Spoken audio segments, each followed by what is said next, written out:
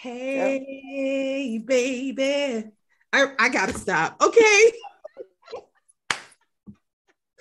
Hello. Hi. Hi, everyone. Oh, man. Hello, and welcome. You are listening to the Whistle Down, Wind Down with Crystal and Mara, a podcast dedicated to our favorite show, Bridgerton, from Shondaland Media, streaming on Netflix. I'm Crystal, a wannabe librarian who loves to get lost in the story, and a Shonda stan who constantly asks, does this make me a bad feminist? I love a good romance novel, but thought Regency era fictions were my own guilty pleasure. I now know better.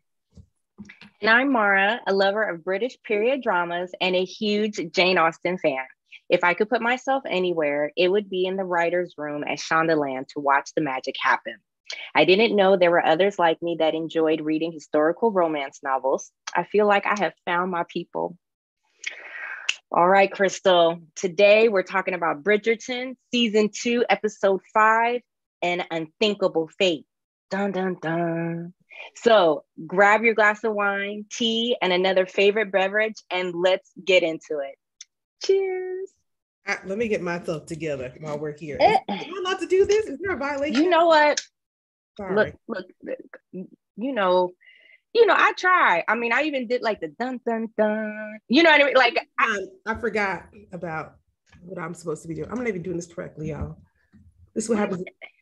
What is that? What kind of wine is this? What are you drinking?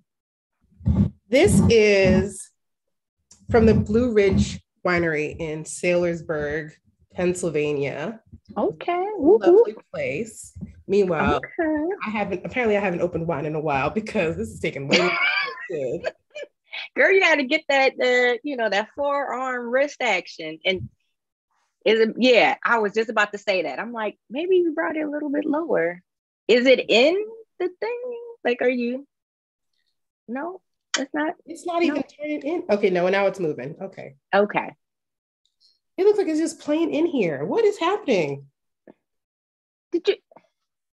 I'm out of sync.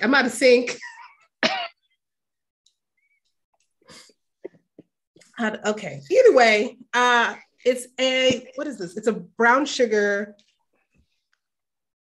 pumpkin spice red blend. Ooh, it's actually really blend. Good. I was very surprised when I tasted it. And I was, because sometimes I think some of y'all overdo pumpkin spice. I'm going to say it. I understand how pumpkin spice became like, it became a cereal. It was more than just for the pie. I was like, why is everyone putting pumpkin spice in everything? So when I saw oversaturation, it was too much.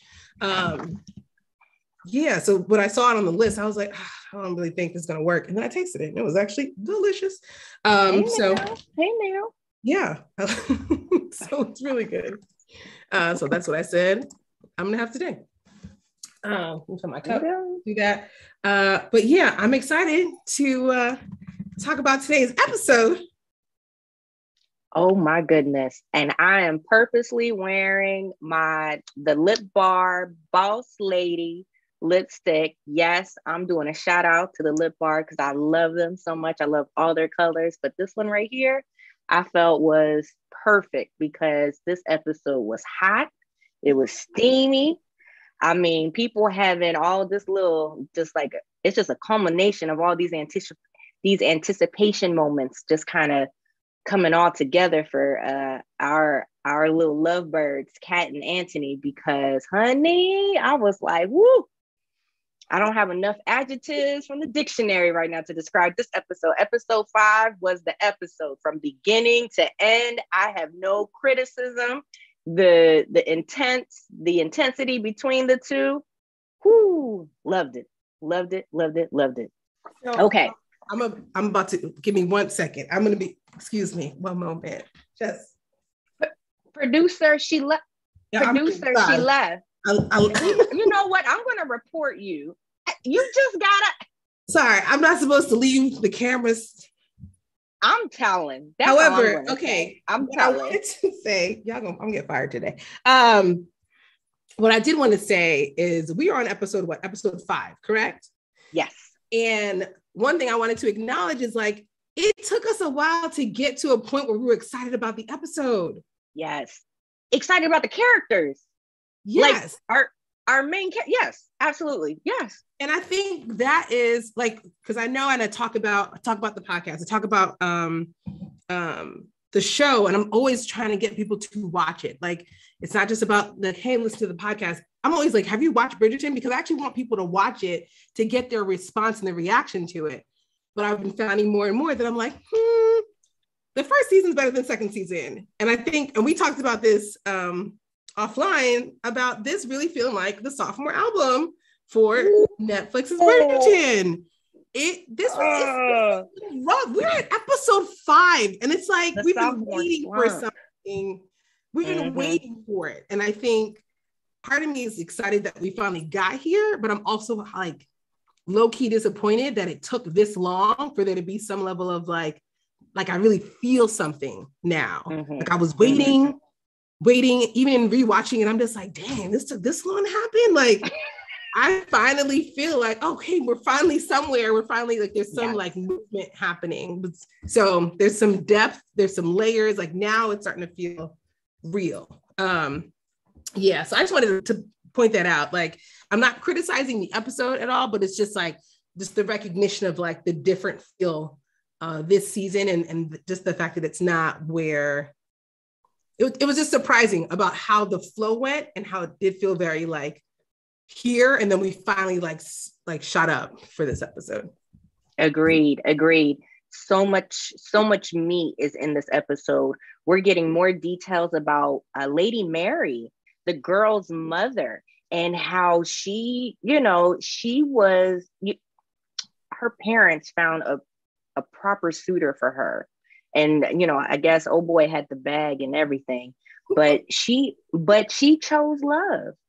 And her parents could not accept it. And this was definitely a defining moment for Lady Mary, not only for Anthony, but we'll get into that, but for Lady Mary as well, because there was this big buildup for her to return back to London, return back to society after choosing love. But of course, as she chose love, which was a gentleman that was below her station, and this gentleman also had a child from a previous marriage, and very scandalous.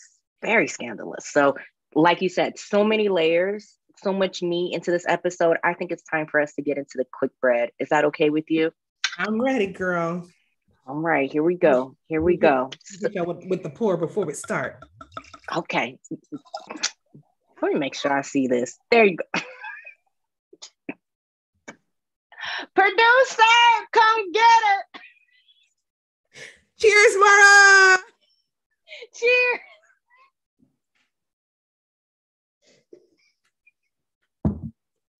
That's what I'm going to start saying. When you be like, producer, come get her. Okay, let's go ahead and get into this. All right, y'all, let's get into this quick bread. All right. Is Anthony and Kate feeling the culmination of those secret moments? I would say yes. It's getting real steamy now, everybody. Lady Featherington will always look out for her family. A new family scheme has just been hatched. Benedict finds his purpose with his art. Colin is still trying to find himself. But you know what, though? All of us are still trying to find ourselves. Meeting the in-laws can always be messy. But these Sheffields are on a whole other level. Eloise is hanging around some revolutionary folks for power to the people. Lady Whistledown is right. When duty is in conflict with one's desire, it is a perfect recipe for a scandal. Crystal. I know we kind of highlighted it a little bit, but that engagement dinner with the Sheffields, capital MESSY. Fire! There was a lot going on at dinner. Oh my goodness. So let's go ahead and start with Past the Scones, because I'm just going to start it off by saying my favorite scenes for this whole episode anytime I saw Kate and Anthony in the same room, the chemistry was just off the chain.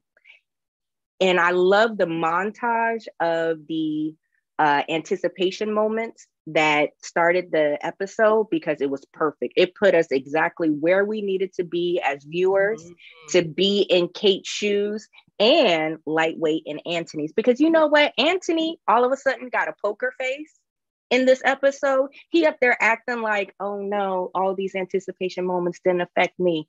Next thing I know, this man is up here telling her like, look, I don't care how far away you get from me, I'm still going to be having all these indecent thoughts about you, and I'm still going to be yearning for you. And of course, the favorite line of the episode. So we know in season 1, the big line for Simon to Daphne was, I burn for you. Mm-hmm. Let's do it again. I burn for you. Okay, there we go. But in this episode, Anthony, it is just like, you are the bane of my existence. The bane of my existence? The bane of my existence. The bane, okay? The bane of my existence, but the object of all of my desires. Girl, if I don't know what a two-faced quarter looks like, I know what it looks like now. Because I am split, and I'm just like, oh my goodness, how can I be that way for someone else? Girl, I started thinking of my exes. I'm like, they probably thought about me that same way, because I know I work someone's nerves sometimes. No, because when he said it, I know everyone that watches, when he says that, your first thought is like, dang. And then you're just like, oh. And then you're like, wait.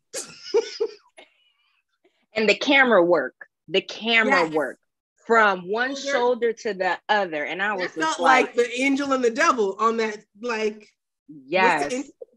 But that's what Anthony wants, though. What he wants is right in front of him, but he's scared of it. He's scared of what it could lead to. And of course, we think worst case scenario, Mama and Papa Bridgerton's love. But he's not seeing how Mama Bridgerton continues the love. Even though Papa Bridgerton is not there in the flesh, that doesn't mean the love stopped. She still love her man. She still love him. She just found a new way of loving him because he's not physically there. But regardless, though, Anthony's scared. He's scared. But Jonathan Bailey, yes, sir. Every scene with Kate, even when he jumped in that lake and he was frustrated. Did he jump in, or did he mess himself up, doing a little too much? Yes, that part. Doing a little bit too much, trying to grab the sister's hand to help her out. I mean, this man was breaking his neck. That man was so jealous at that lake when he saw, what's his name, Dorset? Mr. Dorset take her on a little small boat ride. He was livid. As soon as that man showed up, as soon as Edwina says, don't they make a lovely couple? He was like, who is she talking to? And he was okay, sorry. We are in past the scones. Yes. We're going to talk about it. But one of my favorite things in this episode, actually, I'll give her my third one. Yeah, go ahead. One of my favorite moments is, again, it's all of them, but it's every time you see Mama Bridgerton or Lady Danbury, and they're like, literally, here's the shot of what's happening, and here's the knowing, like, oh, heck to the no. Because when they're talking to him, so you have Mama Bridgerton and Edwina. Talking to Anthony. Mm-hmm. Sorry, Edwina. Yeah, you're good. Mm-hmm. Okay. You have them talking to Anthony. Anthony's nowhere in the picture. Edwina's lost. Nowhere. He's still trying to help her. But Mama's still trying to help her. Oh, God, yes. Mama Bridgerton is in full panic mode in that moment. She's kind of like, what the? She's like, oh, my God. She's like, oh, my God. Like, she knows what's wrong. Yes. And she's like, this isn't good. And then you have Lady Danbury, who I love in the first scene when after Kate's been fanning herself, trying to get her thoughts together. When Anthony passes her rudely with that stupid little freaking Pinky. Pinky. I know that was me grunting, y'all. That was me grunting out of frustration. Right. So go ahead. They gave us that remnant of season 1 with the passing hands. But Lady Danbury, who turns immediately and looks out the window like, I see you. Like, and I was just like, oh my God. But yeah, so that would, for me, has to be one of the favorite parts, is just like on both sides, there's the adult, there's like the mother figure who's just like, you have to figure this out. And also like, what are you going to do? Are you going to be the one to say, to like, not do this? Like Mama Bridgerton's giving you an out and she's saying, you could talk to her, this, that, and the third. And then Lady Danbury is like, don't mess this up. She's like, think about what's going to happen. Like think about it. This may not work in anyone's favor in the end. So please like be smart. And so it's very interesting to see all of those things. But my favorite part had to be like, specifically it was Mama Bridgerton's face when she's like realizes Anthony's not paying attention, and she looks to see what it is, and she's kind of just like, oh my God, like, because in her mind she's like, he's been caught. Like she's like, I know everybody just saw that, but here we are. That's one. Ooh, yes. I would like you to tell the people who your favorite character is, because I know. Yes, please let the people. Yes, no, absolutely. It is Anthony Bridgerton. It is absolutely Anthony Bridgerton, played by Jonathan Bailey, who absolutely killed it in this episode. From the desperation and passion moments to when he told his future grandfather-in-law. Does that make sense? Yes, grandfather-in-law. Told the grandfather-in-law and grandmother-in-law, both of you can kick rocks. Yeah. When he completely undressed them and told them that they could kick rocks, and not only kick rocks, but you can wait outside. That was like, I was like, not telling them to wait outside. Right? Look, now usually when you walk into a house, during that era, there's like the little foyer. You got a little nice little foyer, and then you wait to be greeted. He said, no, forget the foyer, be outside. And I don't care if it's raining or not. I don't care if it's cold. But let me ask you this real quick though, because during this umpteenth time, I watched the episode. Did you see the dagger of looks that Mama Bridgerton gave Lady Danbury? Yes, because because they show you the scene of her looking at someone, it's the best face. Again, the facial. Girl, I mean, the shots were like, everybody was on point this episode. Everybody was ready. Absolutely. Her whole face was just like, really, like, it's okay. Dang it. Nope, we're gonna get into this because there's a question I have for you for later, but it goes back to it. It deals with that feeling. Okay. So that part right there. Of course, we talked about the intense scene between the two of them, and Anthony's telling Kate, and we're seeing Anthony's vulnerability. We're seeing him being honest, like he's finally like being honest with his feelings and emotions, and he's telling her like, look, I am feeling you heavy, sis, like heavy, but I know I'm engaged to your sister, but I'm struggling here. I'm really struggling. And Kate, I think she's getting the confirmation that she had been hoping for. And because up until then, Anthony had been really that poker, even though he has a horrible poker face, because we both know the minute he goes silent, that's his telltale sign, right? But she really has not gotten that full confirmation other than from the library scene, because if we go a couple hours earlier in the day, when Anthony and the jeweler were waiting in the day room for Kate, Edwina, and Mary to come back from shopping, but it's only Kate that had come back to the house. And remember, they're in the day room. Yo, that jeweler was hilarious. That man is always looking for some cake. Yeah. But wait a minute, how is it these families just got random cake hanging out? Like, your baker, there's nothing.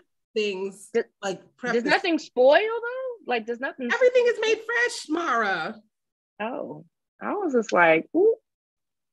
I was like, y'all better not be wasting no food. But that man always looking for a meal. But anyways, he asked for little sandwiches. Like I'm like, sir, you were only but here for he had an order though. Yes. Crystal, did you notice that? Like, and like he told it like offbeat. Like he knew. He was just like, yes. So go ahead and give me two of everything. Sandwiches. I was like, you asked for cake. You asked for a lemon cake slice, and you put a whole order. I did appreciate how Kate was like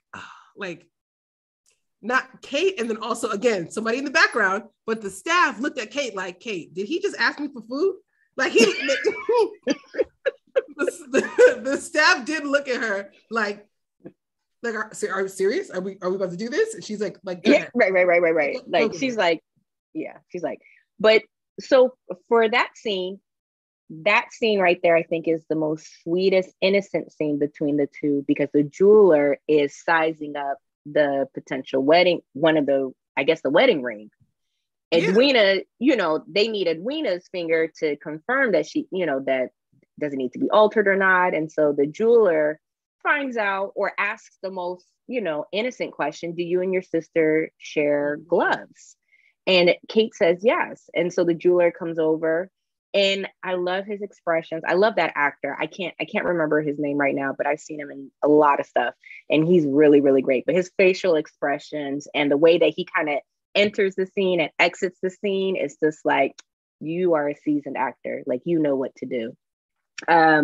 But during their conversation, one of the lines that I know is just going to completely bite them, both of them, in the butt. But this time, Kate tells, Anthony, like they're talking about, how can he continue to go through this proposal, knowing everything that happened between them at Aubrey Hall. Kate says, everything that passed between us at Aubrey Hall, right? Anthony responds saying, nothing passed between us at Aubrey Hall. And I looked at that and I was just like, why are you lying to yourself again? Like, you're continuing this narrative that you don't have feelings for her, or you're trying to keep a front. You're trying to keep a strong front that there's nothing there, but yet you two got caught in the library with Daphne, and you up there even asking her, tell me to stop. I'm like, whoa, pause, good brother. Like, you reminded me of a Jodeci music video right now. Like, you really trying to seduce old girl, but then you trying to tell her like, oh, nothing passed between us. I really thought you were going to get stuck on the fact about the little betrothal ring piece, because I was like, I really hope Mara did not forget that this man came in asking her about the weather. And I was like, if that ain't it, they're going to act like nothing happened. I'm going to ask you about the weather. And when Kate said, are you really going to ask me about the weather right now? I was like, that is exactly what I said before she said it. I'm like, you asking her about the weather? Like, I was so insulted. Come on. So like, I saw it coming though. I mean, like, the man was never going to go directly. Anthony doesn't go direct. He's always going around the corner. Yeah, this is her favorite, y'all. Anthony, can I tell you how I put jerk in my notes? Go ahead and tell me. I put jerk in my notes. So oh no, sorry. I'm looking to see if that was part of my favorites. It's not part of my favorites. It's just me like acknowledging how I feel about Anthony Richardson and his actions. I was like, look at this. This man's a jerk. I love it. I love it. He was not my favorite character. However, my favorite character had Hater. to go. I guess my favorite character went to Prudence Featherington, because Prudence. We barely saw her. Wait, what? Listen, I need y'all to go and watch Prudence, who is on cloud 9 after she's now a fiance. Okay, she's out here. A whole fiance. He's like, you can't touch it. You can't touch it. She's like, just look. Like, she is loving this moment in her life, and she's playing the part to a T, because the way she carries herself, she's having the time of her life. when they're sitting around in the house and she's bored because she wants to be outside so everyone can see her being a fiance. This is boring. I want to be outside. And I love the fact that she's so certain and sure of herself now, right? Like we never really heard Prudence. Prudence was always kind of a quiet character. She relied on her sister, but now that she has think about it. So Prudence and Philippa were always together, right? They only talk to each other, right? They don't interact with Okay. I see what you're saying. Now that Philippa's gone, Prudence doesn't really have someone to banter with, go back to. That's why she starts bothering Penelope, because she has nothing better to do. But now that she is now a fiance, right? She's been essentially proposed to, which is not really proposed to, but she's now, in this predicament. Now her status essentially has elevated because other women are still seeking a proposal, and therefore she's better than other people, and she needs to let people know that. And so her, though, moving around, like she's like, I don't know if y'all see me, but I'm here. She talks about she's planning to sing at the wedding. I don't know if you heard all this.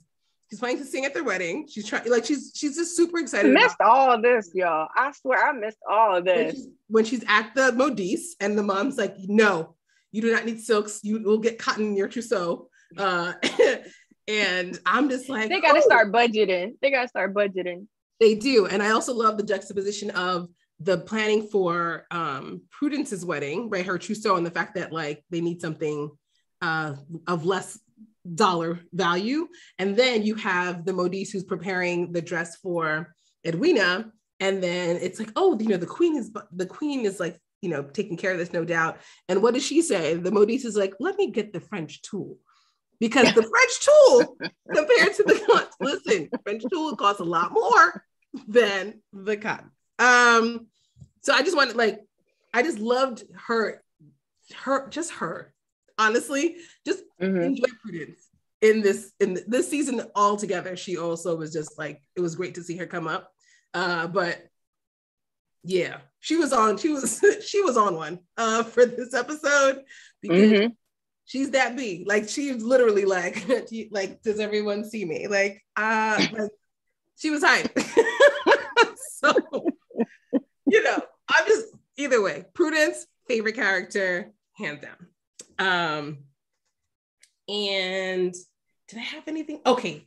The only other thing I thought, and I know we're wrapping up so we can go into up to snuff. The one thing that I loved was Dorset saying, I wish to apologize and throw myself at your feet to Kate. And I was like, I forgive you already. Listen to that apology.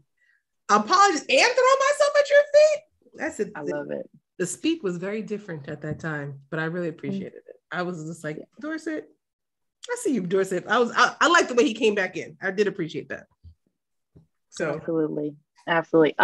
One last little shout out to Theo and Eloise. I think they're such a little cute couple.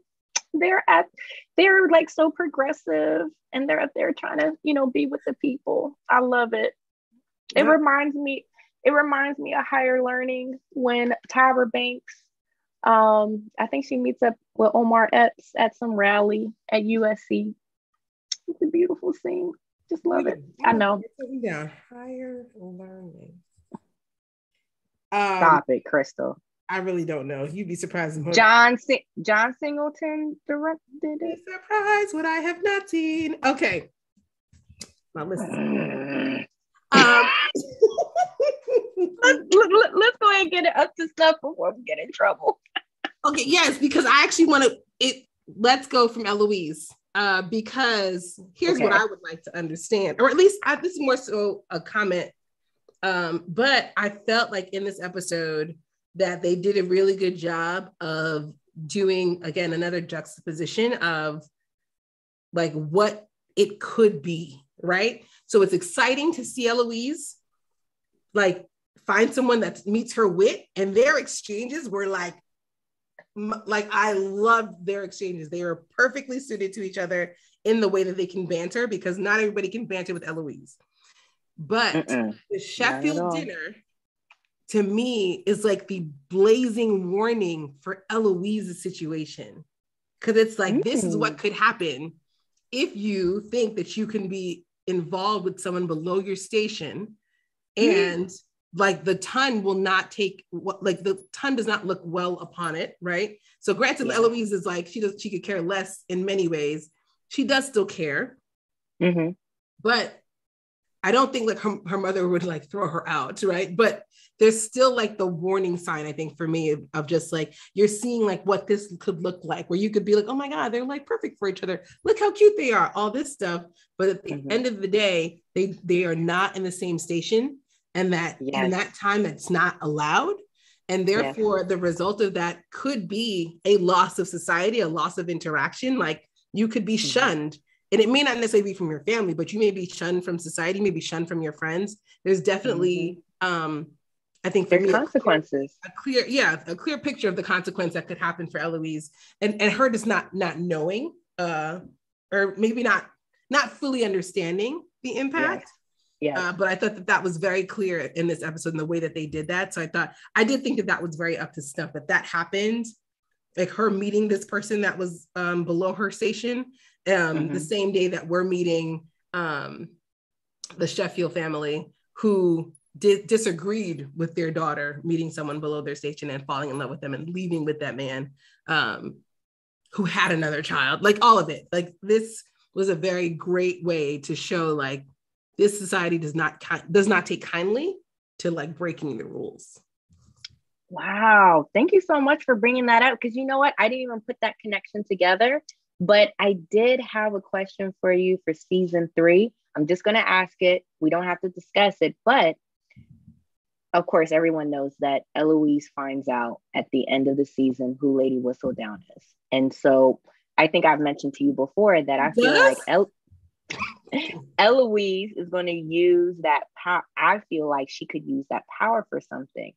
And I would not be surprised if Eloise might restart seeing Theo going into you think season 3. She'll use the knowledge of Lady Whistledown as her blackmail? Yes, so that she can continue to see Theo. And because now she's already considered ruined, so it doesn't really matter anymore. And now that she knows the identity of Lady Whistledown will not speak on Eloise ever again. You don't think she'll ever talk about it again? No, I don't think so. Now, for those of you that don't know, me and Penelope are not on good terms anymore. See, that's what I was saying. We don't have to talk about it, but I'm just throwing out a prediction, an early season 3 prediction. But she said me and Penelope are not on good terms. Not on good terms. Let's hold on to that. Let's hold on to that until the last episode. Yes. Well, okay. Just hold it. Because it's really good. It's really, really good about your perspective. With Penelope, however, right? One thing I did note that I was like, points, me and Penelope are not on the best of terms, but I said points for Penelope for the fact that when Colin said, oh, Eloise said she was going to be with you, and she recovered quickly and said, oh yeah, I'm going to meet her later, knowing that she has no idea where her friend is, but not trying to let her friend get in trouble. And I really appreciated that, because I'm like, okay, your friends will always cover for you, and then get the detail later, like, where the heck were you? Right? Like they'll come check in on what's going on. However, what ends up happening later, because she's obviously a very smart girl, she finds her lady's maid, and asks her, she's like, oh, like she left her reticule, which, a little crumb for you, a reticule is a hand purse, like I didn't know that. Thank you for looking that up. Okay, great, because I had no clue what that was. So she asks about it, and then she tells her like, oh, like I told her not to go down to Bloomsbury. Like I told her like that's like dangerous and all this other stuff. So now she's just left the conversation and is now confirmed that Eloise has lied to her. Right. And then at the same time, going back to Lady Danbury and Mama Bridgerton at the table, Mama Bridgerton also is sitting at the table, like looking at her friend. And again, she's looking at her like, you lied to me. You knew something was going on and you did not tell me. Yep. And so what came up for me is just this feeling of like, when you've been betrayed, right, by your friend, the people that you trust, Ooh, that's hard. When is it okay? Because think about these two situations, they're very different. But like, when is it okay? Like, when is there like the coming back from that? Right. Yeah, girl. Ooh, deep. Ooh. I felt it. I felt it today. You made up for leaving me earlier. Ooh, that's deep. That's deep. That's hard to do. And you know what? I think it's case by case basis. Like if we're applying everything to real life, like it's case by case basis. And everything is within context, right? Everything has to be within context, right? Because I do not think that a punishment can be applied to each situation. Like the punishment is going to be different for each situation, or however which way the two friends try and make up for it, right? Like it's going to be tough regardless, because you feel hurt. You feel hurt by the person that you trusted, that you were vulnerable with, that you shared your happiness with and your fears with. And then, you thought you had a connection, a really strong connection that, could not be broken. And then it breaks. Oof. It's hard. I agree with you that like, there's no like one right answer to it. And then it comes down to context. I think it also comes to like, how willing are you to hear out the other person? Because sometimes you just like, you're done. Like, I don't even want to talk about it. And then like, one strike you're out and it's over. Right. Right. But I think for me, just kind of, but one, in knowing Lady Danbury, Mama Bridgerton, I'm just like, these women are adults. And I think that they'll have the opportunity, obviously, to have the conversation and be able to hear each other. I don't feel the same way about Eloise and Penelope in this scenario, only because, again, Penelope's not my favorite person. But I think for her, it's more so it's not so much that she lied to her, but it's more so that like I feel like for Penelope, she's more so thinking about herself in this and not necessarily thinking about Eloise in this. And right. So, of course, nope, not at all. She wasn't thinking about Eloise at all. Penelope was on her own stuff, but Penelope was also thinking like a businesswoman. I know, throw the tomatoes at me, I don't care. Penelope was thinking like a businesswoman. She was trying to protect her financial interests, which is continuing her business as Lady Whistledown. And she sees a potential issue. And it's a very conflicting issue, because this person is also someone that in her personal life is close to her, but business-wise, she could catch it just like anybody else. I feel about Penelope in that pen. So, quick question, because this was something that came up for me, was when Eloise goes back to talk to Theo Sharp. Theo, hey. Hey, when she goes back to talk to him again, like after having gone to like the rally, she we see that Penelope sees her, like Penelope sees that she's there. So it's not until I watched it again that I'm like, wait a minute, Penelope does not have to go to the store anymore because of the fact that she has a business with the modiste. So now I'm like, did she follow Eloise? Like, did she get, because she was in, so she really paid somebody to take her to go follow the people? Yeah, but do you think she was like stoked? It's like, she really followed what? Like, you think Penelope just so happened to be on her way to the printing shop, and then she's like, oh, there's my best friend in the printing shop I need to drop off my info at? No, because she's already got a secure method of getting her info to the modiste. So there's no reason for her to be going to the print shop. You need, because it was early in the morning.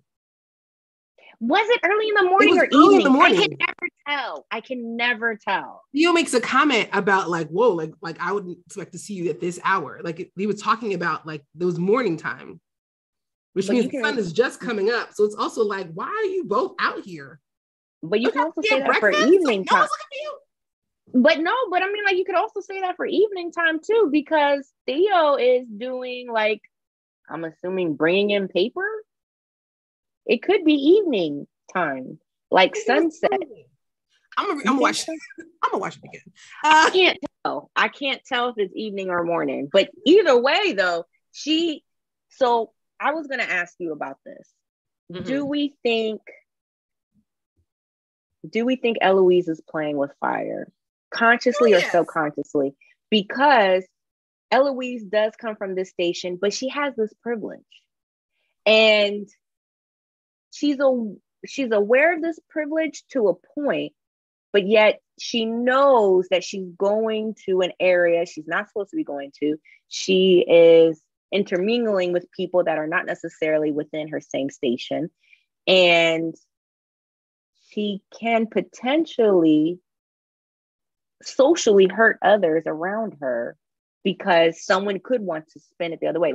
Is she taking for granted her privilege in going to the places she's going to? Yes and no. I think she's taking it for granted in the sense that I don't think she realizes what her privilege means and how it impacts people. And so I think when you live a life of privilege, you don't know your life is a life of privilege until someone else shows you that you have a life of privilege. And you're just like, oh snap, I didn't realize that I could do that and you couldn't do that. Like there's not, for her, she's just trying to go down. She thinks this is fun and cool. Granted, I'm obviously coming from a 2022 perspective, but I'm just like, this girl out here, she about to get kidnapped. Like, like in my mind, I'm just like, what is she doing out in these streets? Obviously it was a different time, but for her, it's all exciting and this is so cool and it's different. And she's finally able to like be around people that think the way that she does, or like actually want to have conversations. And so for her, this is like great and exciting. And it's new, but I don't think she understands the reason why these people are able to even have these thoughts, or like to go through this process, or even the fact that this would, depending on who's watching it, this could be considered illicit, right? So one thing they did reference on when she goes into the assembly halls was Locke's treatise, whatever. And I didn't get to go into the detail of it, but it sounds like it was talking about a form of government, but it was not essentially away from the monarchy is what it sounded like, because it sounds like there were two parts to the party, but essentially this one was talking about what would be considered anti-monarchical governments. That may or may not be a real word. We're going to go with it. It's all good because you sound really important saying it. So it's all good. Go for it. So I love it. So that piece of it is the part where, even though this is all new and exciting, and she's like, wow, these people are talking this, in this way, she may not realize how bad that is, like, or how dangerous that is, particularly being that she, because of her station, is so connected to the queen. Like, it looks like it's both an image thing, but it's also like you realize that you look two-faced, you look very hypocritical in this moment, because you are reaping the benefits of this monarchy and to gift you power, right? And then at the same time, you're going to go back here and be like, I love this stuff. And then when people are upset because they don't have what you have, you're like, yeah, I agree. And then you go back to your house, which is paid for by the land that was given to you by the monarchy, because the monarchy required people to go handle, not the serfdom. Was it serfdoms?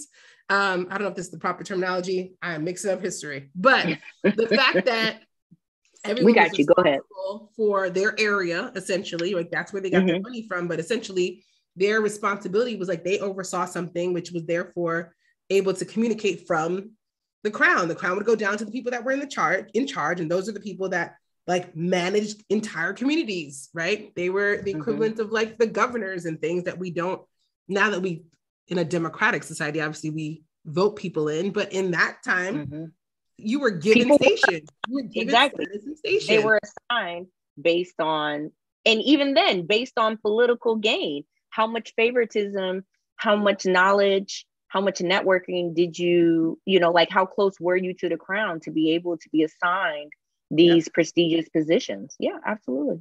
Yeah. So I think Eloise does not realize that she's a walking juxtaposition, because it's that's my word for the day, guys.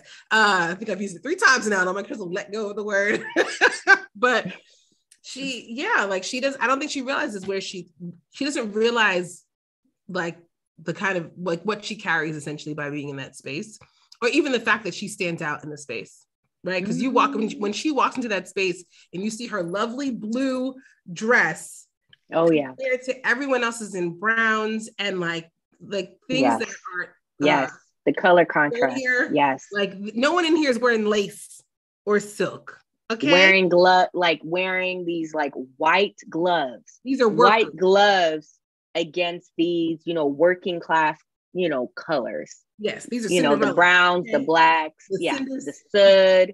Yeah. Oh yeah. She looks like she's like a walking ivory tower that went into, a dust cloud or something. Yeah, absolutely. Yeah. And I think that's also why Theo's face is kind of like, I love that he's kind of like, what are you doing here? But also I think in some ways he's like, yo, this girl really coming here to ask me about this stupid thing. Like I feel like it's flattered.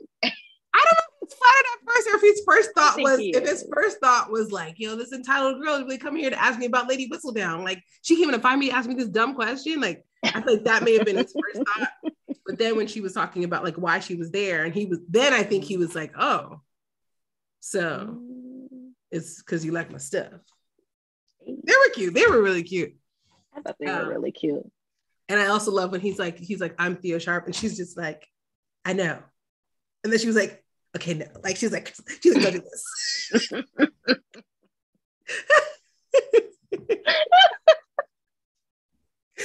I loved it. It was I love it. It was the one that gave you the little feels. You're just like, oh my God, you guys are so cute. They're so adorable together. I love it. They are. I did want to just one little note. I was a little sad when I saw Lumley congratulating Edwina and Anthony at the lake. I was like, Lumley would have been perfect for Edwina. And so it bothers me that like now he's like, congratulations. I'm like, you don't mean that. He don't need to be with her. Yo, I'm Team Lumley all the time. Team Lumley and Edwina. They would have been a perfect match. And I think this goes back to my question from last time about like, do we feel bad for like, I guess part of it's also just the marriage mart and the game, but it's like, I feel bad, not 100%, but I feel bad for like Cressida, right? This is her second go round. Someone's courting her. She's in the process and that's like it goes south. And then same thing, Lumley, like he was in it and he was perfect. And then like, here comes Bridgerton and then boop, he's gone. And I'm like, dang, that's not fair. He's gone. They put in so much work and it's not fruitful. I don't know. That made me sad. Yeah, I saw it happen and I was just like, ew, no. Get out of there. Yeah. Oh gosh. I just felt bad for him at that point, but I get it. Another like random note, but I feel bad saying this, but I'm a little sad that Will is dressed in all of the scenes. Like Will showed up and I'm just like, Will. Wait, what? Say it again?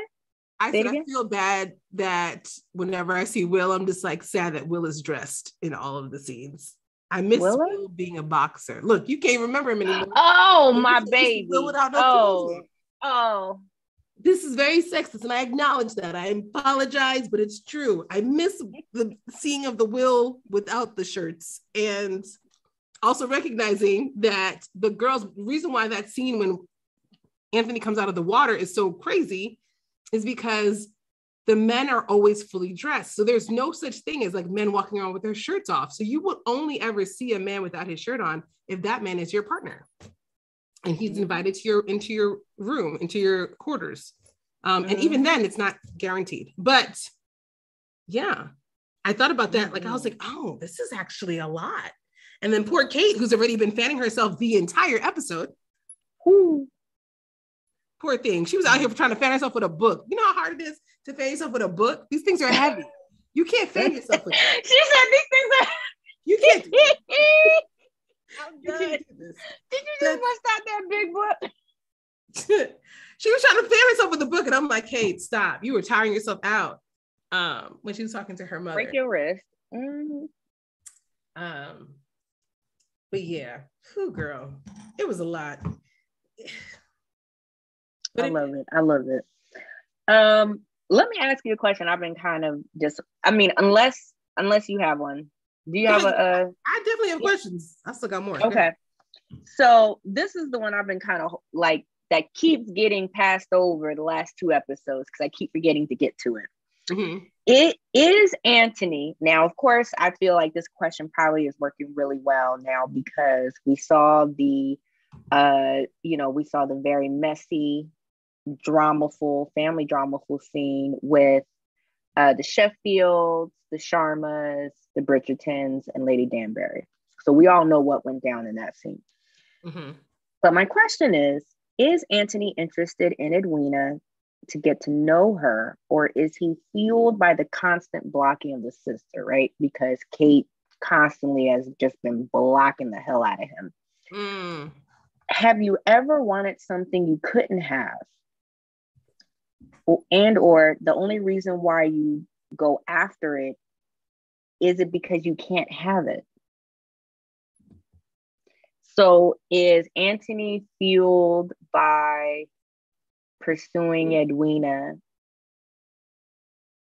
so hard because Kate keeps blocking it?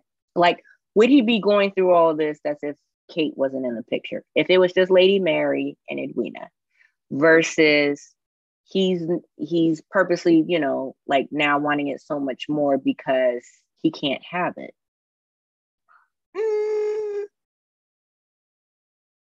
Did that make sense? Or did I confuse you? I understand what you're and everybody else. My fault. No, I understand what you mean. I think that Anthony would have gone for Edwina if Edwina was the diamond. That's the reason why he went for Edwina anyway, because she happened to be the diamond. Mm-hmm. If it had been somebody else and that wasn't Kate's sister, this would have never become a thing. So if that were the case, if Edwina had not been the diamond, he would not have gone for Edwina simply because Kate and him were fighting, because Edwina was not the diamond if that had been the case. Excuse me. So it's only because she's the diamond, and the practical thing is, let me do this quickly, I'll find somebody and I'll be done with it. The issue I think that happened is like in his like pursuit of Edwina as his bride. He's like, Kate, every time Kate kind of comes here and needles into stuff, he realizes how much he enjoys it. And it just keeps like, that's what keeps building up on it. So the having part is the fact that it's kind of like, I'm trying to do something, you keep bothering me. Like, I'm trying to do this over here, and you keep coming over here. Like, you keep coming over here with your smell goods. I didn't ask for all that. Like, that's what keeps happening. Coming over here with your smell goods. Ooh. Kate is, though. Think about it. Have you noticed Kate's hair has been a little bit more relaxed? Like, it's not like pent up like a governess, but it's starting to be a little bit more softer. Interesting. It's starting they did hear this round. More ringlets. Just nice, subtle softness. All right. Yes, I did notice that. I liked it though. I thought her makeup, by the way, like when she was in the garden talking to her mom, I was like, it was like the mother-daughter scene. I really appreciate those scenes. Yeah. I know we'll probably have to come back to this next time, and hopefully we'll actually do a quick like Bridgerton bite one of these days on like IG Live. That's the plan. Oh, okay. One, but some of us just get a little busy. But and what's a Bridgerton bite? Let's make sure we share with everybody. So what a Bridgerton bite is just there's a lot of things that we don't get to finish talking about while we're in the room here, and we're about to like head out of here, but because we always have so much more to talk about, we figured we'll like bring back like a simple topic, and we'll jump on IG Live to have that conversation. So I guess I can share, if you're looking for us, at least my Instagram handle is at Crystal's Clarity, Crystal with the K, KrystalSclarity.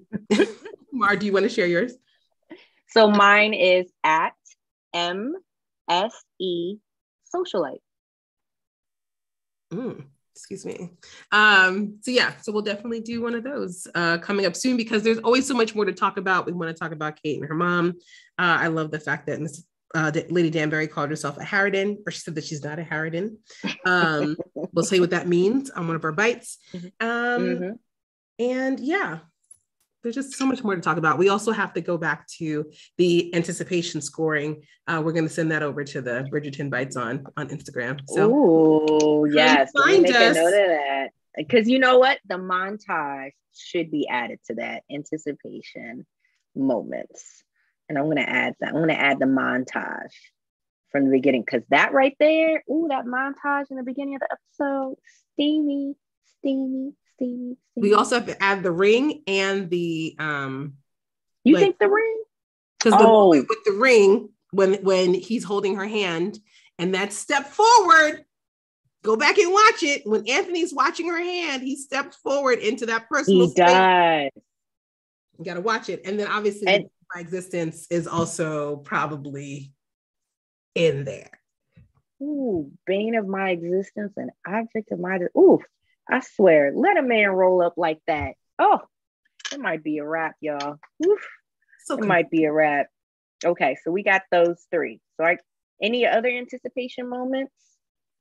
Should we add, because we didn't talk about the ending of this episode that really annoyed the hell out of me. Oh, maybe we should do that for Bridgerton Bite also. Because that one right there, because you were kind of watching the very last part of the episode right before we came on. And I told you, I said, go ahead and mute, because remember I was listening in. Yes. While I was kind of like doing my own little stuff. And I was like, just go ahead and mute me, because I don't want to hear that last part. That was fierce. Yes, we can come back to that. That might need its own time, to be honest. Oh my God. Because we're dealing with two secrets. Okay. So just to kind of bring viewers up to speed, we're dealing with two secrets. The first secret has to do with the Sheffields, right? Which during this episode gets called out, that Kate had agreed to a deal with the Sheffields that if Edwina married someone, a proper English gentleman that of circumstance, that Edwina would inherit the Sheffield fortune, basically be the person that would inherited the Sheffield fortune. But of course, that got blown out of proportion. Anthony told them, y'all got to leave. So that's out.